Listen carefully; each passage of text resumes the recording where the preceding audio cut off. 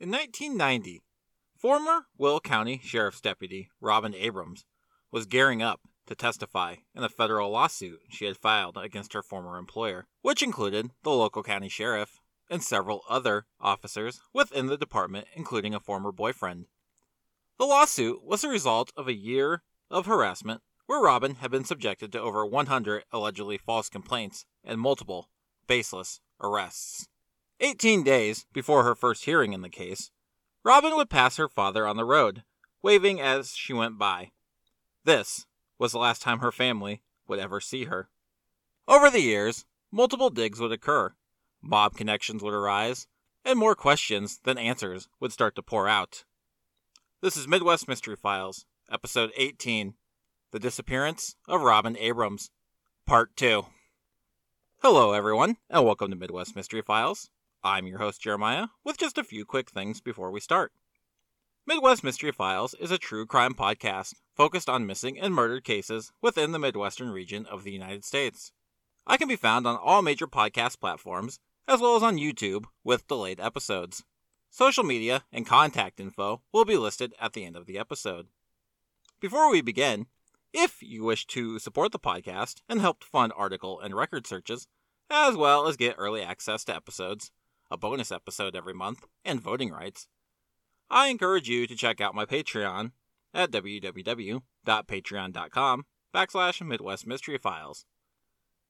If you're not looking for perks, but want to just help out one time, I am on Venmo as well, at Midwest Pod. I'm currently sitting at one patron, so I would like to thank Zane for his help. Now, on to today's case. Just a quick recap of last episode, up to where we are now. Robin Renee Abrams joined the Will County Sheriff's Office in 1986 as an auxiliary deputy at the behest of Tony Marquez, another auxiliary deputy. Auxiliary deputies were only volunteers, and this not being enough for Robin, she decided to go full-time. Robin was hired by the Sheriff's Office in January of 1988 and was selected to attend the Police Training Institute in Springfield, Illinois. She would graduate the following March. In May of 1988, Robin began a relationship with Tony Marquez, who at the time was 20 years Robin's senior.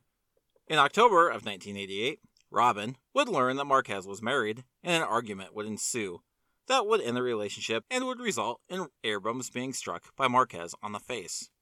Following this event, Robin would be let go from the sheriff's office in December of 1988, and throughout 1989 she would face constant harassment and a slew of false complaints at the hands of Tony Marquez and several members within the Will County Sheriff's Office.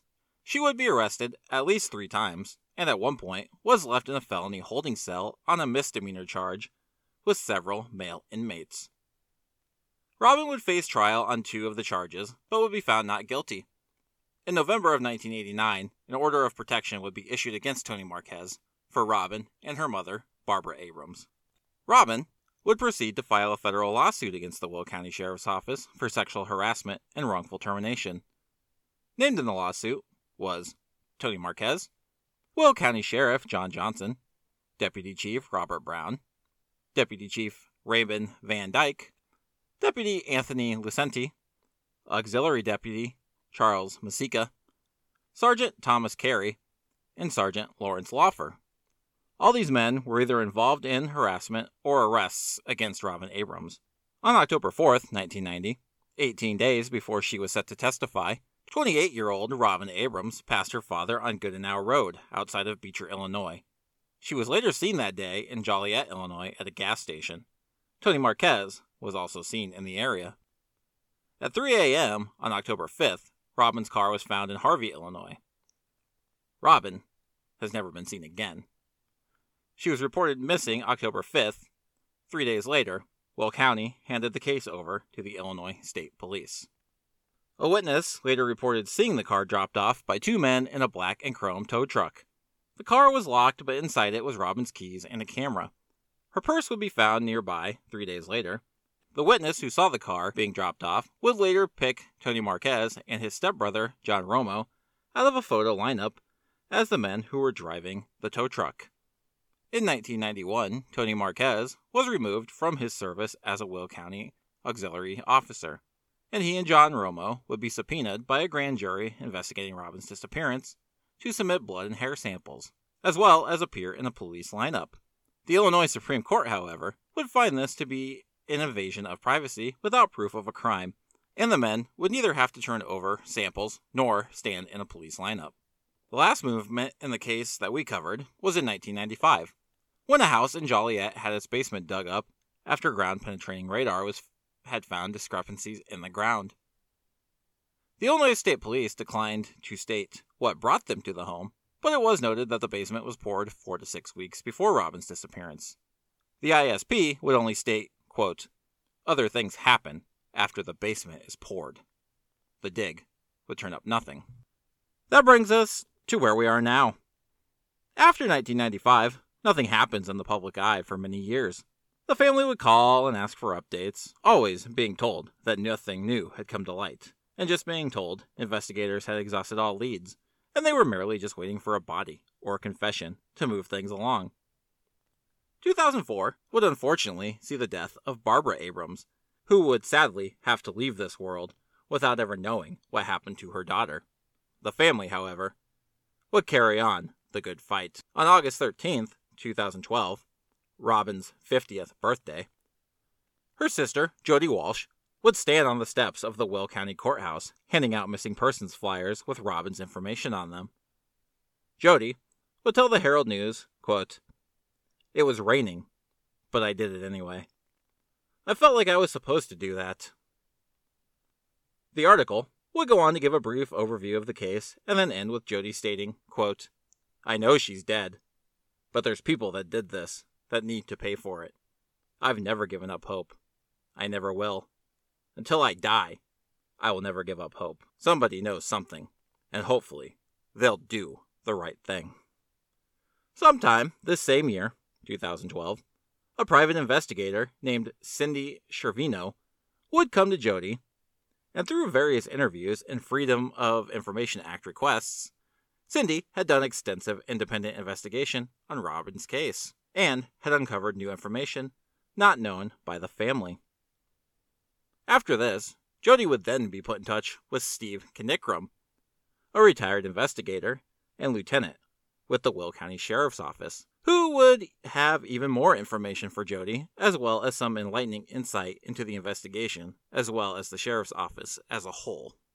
They would later go onto the Unfound podcast with Ed Denstall, and both provide extensive interviews on the case. Jody in 2016 and Steve in 2020. A bulk of everything talked about in this episode, up until about the year 2017, will be a combination of those interviews. If this case strikes a chord with you, and you want to know more, I would highly encourage you to check out those interviews, as I will be touching on what I find to be the most major points, but all the information that both individuals provide is very enlightening to the whole situation.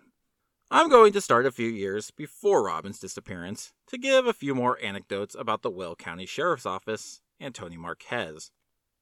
There are a few things here that will stray away from Robin and even Tony Marquez, and while I don't want to lose focus on Robin, I do also think it's important to shed a bit more on the Sheriff's Office, as they are a major player here as well. According to Steve Knickrum, he had worked part-time as a police officer in Peatone in Will County before joining the Will County Sheriff's Office in 1985.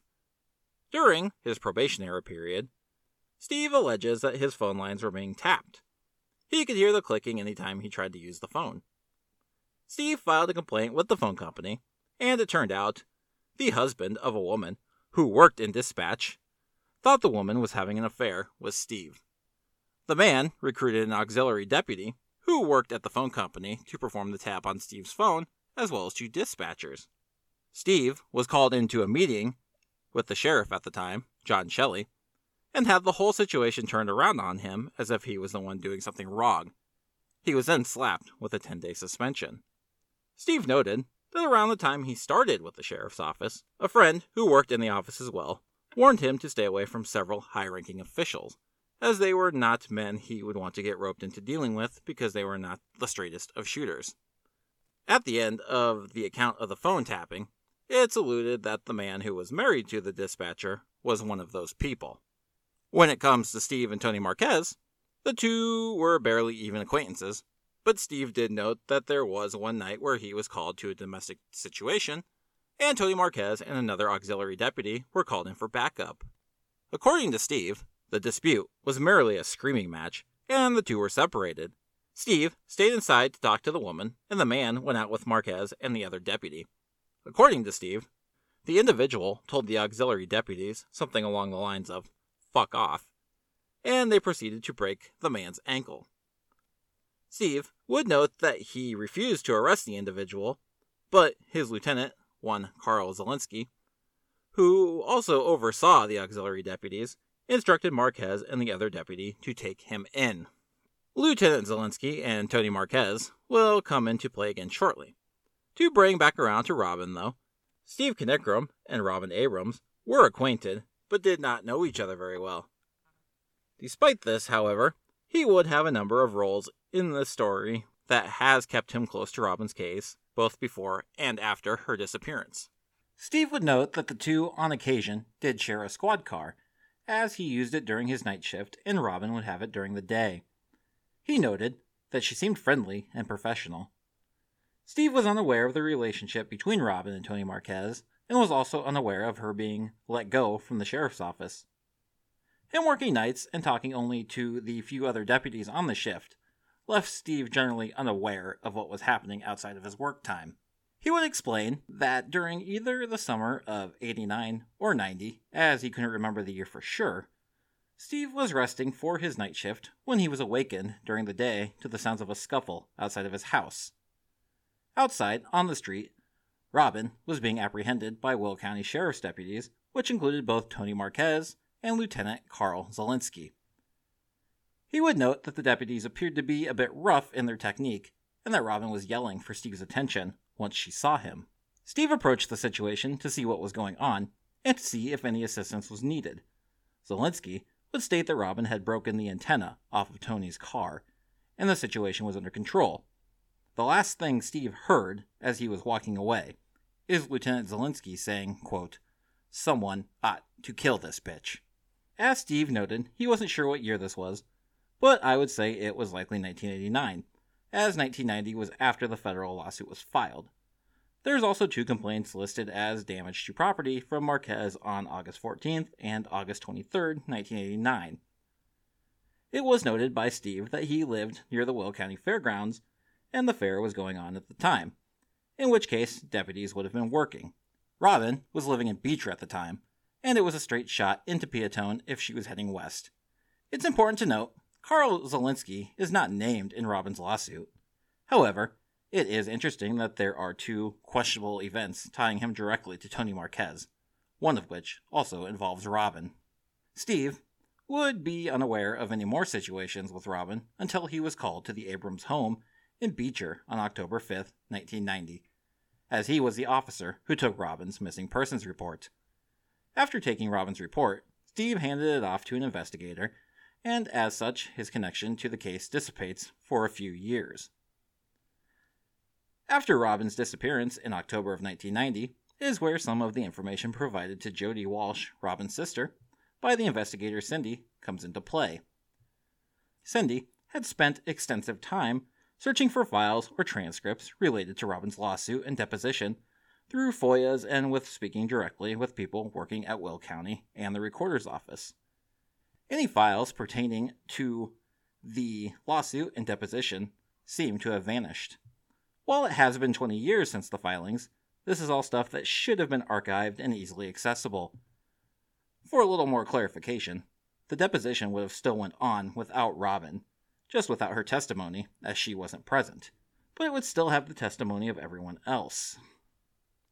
If you think missing paperwork is suspicious, just hold tight because we'll have more of it later. Cindy was also able to uncover that no one named in Robin's lawsuit, outside of Tony Marquez, was questioned in Robin's disappearance. Marquez's alibi had him at the bar with his stepbrother, John Romo, the evening Robin disappeared, and for this they were named persons of interest, which is the only designation they would ever have. Last episode, I noted that Marquez and Romo were also selected out of a photo lineup by the man who saw Robin's car dropped off. and the truck was from a mafia-owned towing company. I'm not 100% sure if the family was aware of the towing company, but they did not find out about the photo lineup until the information was brought to them by Cindy. Much like missing paperwork, the mafia will come up again as well. I didn't talk much about Robin's car last episode. Robin's red 1989 Dodge Daytona hatchback, which had the keys and the camera with no film locked inside, was looked over. Steve notes in his interview that a Will County sergeant was matched to a partial print on the truck, but it was later determined to not belong to the individual. This sergeant wasn't anyone named in any reports or harassment against Robin, so make of that what you will. Next, while there was a dig that was known about in 1995, Cindy was able to uncover information about another one that occurred in 1996. This one was not known to the family. It was, however, known to Steve Knickrehm. As evidenced by a January 1996 incident report, Steve, who was now an investigator at Will County, had been called to the home of Arthur Art Burchett outside of Moni, Illinois in Will County. According to Steve, Art Burchett was an individual who ran on the fringes of the Chicago mob. He was also a standard snitch, working commonly with what Steve called the Tri-County Vehicle Task Force, which was a task force that dealt with vehicle crime in Chicago and surrounding areas. Will County deputies had been called to the resident by Art Burchett's son on accusations of abuse. While talking to the officers, Art's son would start divulging that his father was in possession of, among other things, a number of firearms he was not supposed to have, 3 stolen vehicles, several fraudulent car titles, 6 stolen bathtubs, and a number of items stolen from construction sites. He was also tapped into his neighbor's incoming electrical line to avoid paying an electric bill. A search warrant would be executed on the property, and deputies would find the aforementioned items, plus much more. According to Steve Knickrehm, while interviewing Art Burchett about all the stolen items, Art would decide to throw out some leverage and tell Steve that he not only knew what may have happened to Robin Abrams, but he also knew where she was buried. Art would claim that he knew both Robin as well as Tony Marquez, and they had even been out to his property several times while they were seeing each other because Art was building a race car for Tony. He would go on to tell Steve that at some juncture, himself and an associate were sitting in a coffee shop with Dickie and Clem Messino. Dickie and Clem were 2 mob-connected individuals, being the cousins to known Chicago outfit enforcer William Messino, and they also owned a towing company and several garages. According to Art, one of the Messinos told him that they were the 2 men who dropped off Robin's car the night it was left in Harvey, Illinois, and that Art himself may have Robin buried on his property. Steve doesn't really go into the next part, maybe because Jody already covered it in her interview, or he was just divulging a lot of information and may have forgot. But in Jody's interview, she tells that right around the time that Robin disappeared, Art Burchett claimed he was up late one night and he saw a black sedan, similar to what a lot of the mob guys drove, come onto his property, drive it over to the edge, and stop. Art explained that he could not tell what they were doing, but after they left, he checked the spot and there was a freshly covered depression in the ground, big enough to fit a human body. Art never questioned it at the time, because he knew if the mob wanted to bury something out there, it was better for his health to just not worry about it. Now, Steve would note that Art Burchett was a known liar, so he wanted to speak to the other man that was in the coffee shop with Art and the Messino brothers. The man was never named, but it would turn out he was already in jail and involved in an investigation with the Secret Service. Steve was able to get a hold of the agent assigned to the man, and the agent did ask about the story told by Art, and the man confirmed that the Messinos did indeed tell them that story. At the time Art was spilling this information, the Messino brothers were in a federal prison out of state. Steve did try to get approval to travel and speak with them, but was denied. He would note that traveling was not an uncommon practice, and in murdered and missing cases, it was generally always approved, making it extremely strange that this was not. Coming back around to Art Burchett's property, a dig was approved there, but once again, somebody in the higher ranks of Will County would do nothing to help the suspicion surrounding the department. According to Steve, when he arrived on site with the dig crew, a deputy chief with Will County, named John Moss, was already on site and informed them that they were not to dig where Art told them, as the depression in the ground, which was still visible, was merely a drainage pipe, and they were to dig several hundred feet in a different direction. Steve would push back, but Moss refused to allow the dig there. The crew would find nothing where they did dig. The next year, after an election and a new sheriff was in place, Steve would get another dig approval at the site. The spot where they wanted to dig the year before had clearly been disturbed, and it was clear from the new depression that whatever had been there had been removed. After all this, Art would also never be convicted on any of the charges he was brought up on. Before moving on, I do want to talk about the mob just a bit more. Nothing that pertains to Robin directly, but to Will County.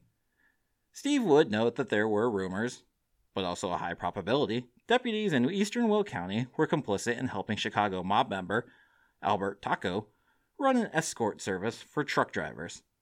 He would also note that his ex-wife, whose father was a sergeant in Will County, had told him that Albert Taco was seen at parties that her father hosted, in the company of John Johnson.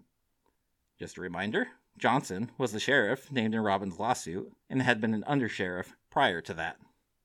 It is at this point that the case does indeed go quiet again, until Cindy brings forth the information to Jody. I want to note that Cindy did introduce herself to the Illinois State Police to let them know she was looking into the case, and she alleges that she was cornered and mocked and harassed by investigators at the state police for trying to find anything out. Through Cindy's involvement, Jody was able to speak with an individual at the Illinois State Attorney's Office that she refers to merely as Dave.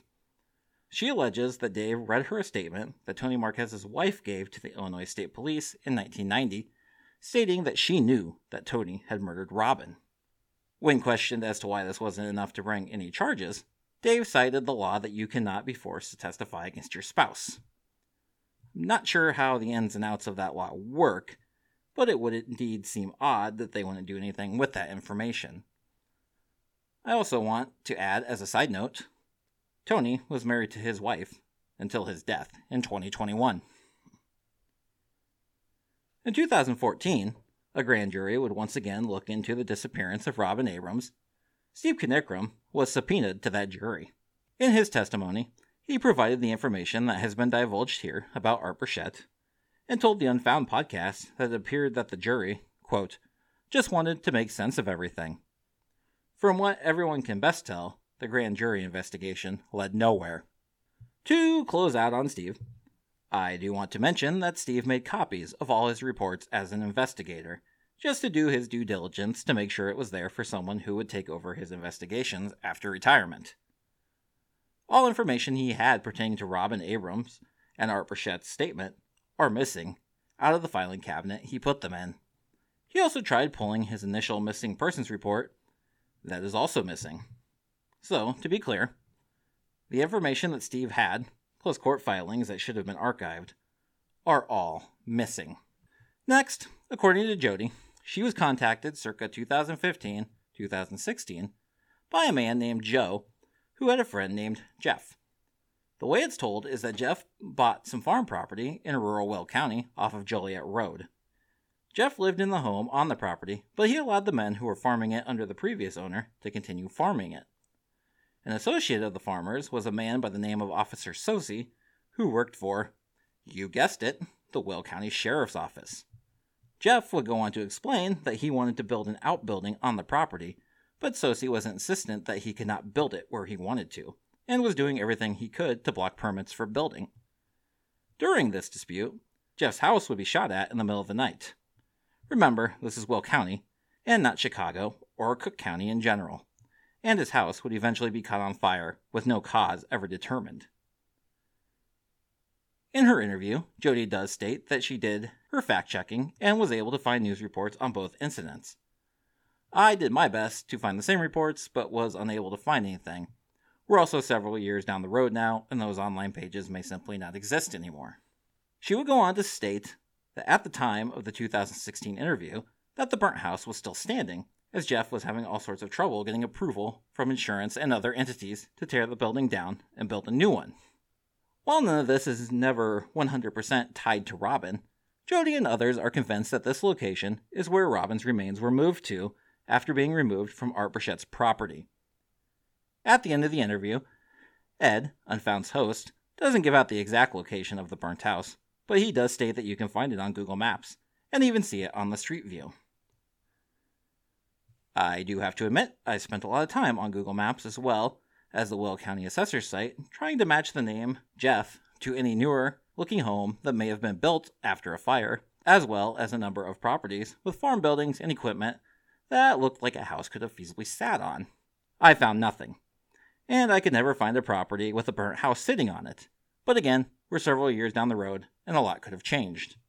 In February 2017, after Jody's interview, the basement of the Joliet home that we talked about last episode, that was dug up in 1995, was dug up again. FBI and Illinois State Police agents that were on the scene declined to comment on what brought them there, just that new information had been uncovered. It was also never revealed by officials why the basement was dug up in 1995 either. In 2017, though, the media would do some digging, and it would be uncovered that John Romo, Tony Marquez's stepbrother, poured the concrete in that house. This has still never been confirmed to be why the police were there, but I doubt it's merely a coincidence. As far as we can tell, the dig turned up no new evidence. Undeterred as always, Jody would tell the Joliet Patch, quote, "I never lost hope. I'll never lose hope. If this isn't the location, we'll keep going. Keep trying." The Patch would also note that in 2012, they had tried to speak with Tony Marquez. Quote, sorry, 0, was the answer that Marquez gave when asked if he had any interest in the case. During the dig, they also tried to get in touch with him, and his response was, quote, "I'm not interested, okay?" To my knowledge, he has never willfully spoke publicly or to the media about Robin's case.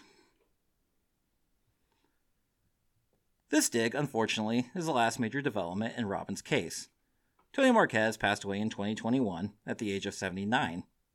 To this, Jody Walsh posted on her Facebook page, quote, "A very painful chapter of my family's life has come to an end. We just found out the murder suspect in our sister Robin Abrams' case has met his maker. He will not be able to lie anymore." Hebrew 9:27. October of this year will mark 22 years since Robin Abrams, a woman who was 18 days from facing her harassers in court, left her Beecher, Illinois home and has never been seen again. In that time, not much has been formulated in the way of theories, mainly because there's only ever been one. I can't speak for others in the true crime community, but my stance on police officers has always been very broken. Meaning I'm neither a black the blue purist, nor am I an all cops are bastards / defund the police guy. In my time, even before doing this podcast, consuming true crime, I've read about dedicated investigators, many with a complete disinterest in what they're doing, and a lot of straight-up incompetence. Outside of investigators, I've seen a number of officers do great things for the community, and I've seen more than a few get away with very questionable things. At the end of the day, as individuals, I do sometimes leave it up to a case-by-case basis. When it comes to the institution as a whole, though, I solemnly believe there's a lot of revamping that needs done, and a whole lot of trash needing taken out. This is true now as it was in 1990, because if it wasn't, we wouldn't be discussing this case right now. I myself have little to say on theories, because even the most hardcore back the blue guys would have to be blinder than a bat to see what's going on here. While I do discuss possible scenarios as to what happened based off what's known, I always do my best not to name exactly who I think did the deed when the name is available. Yeah, I always name that person in the list of theories, but I always try to list why they may not have done it as well, sometimes despite my better judgment. I will continue that here by not naming anyone specific. However, I believe without a shadow of a doubt that someone within the Will County Sheriff's Office is responsible for Robin's disappearance and most likely murder.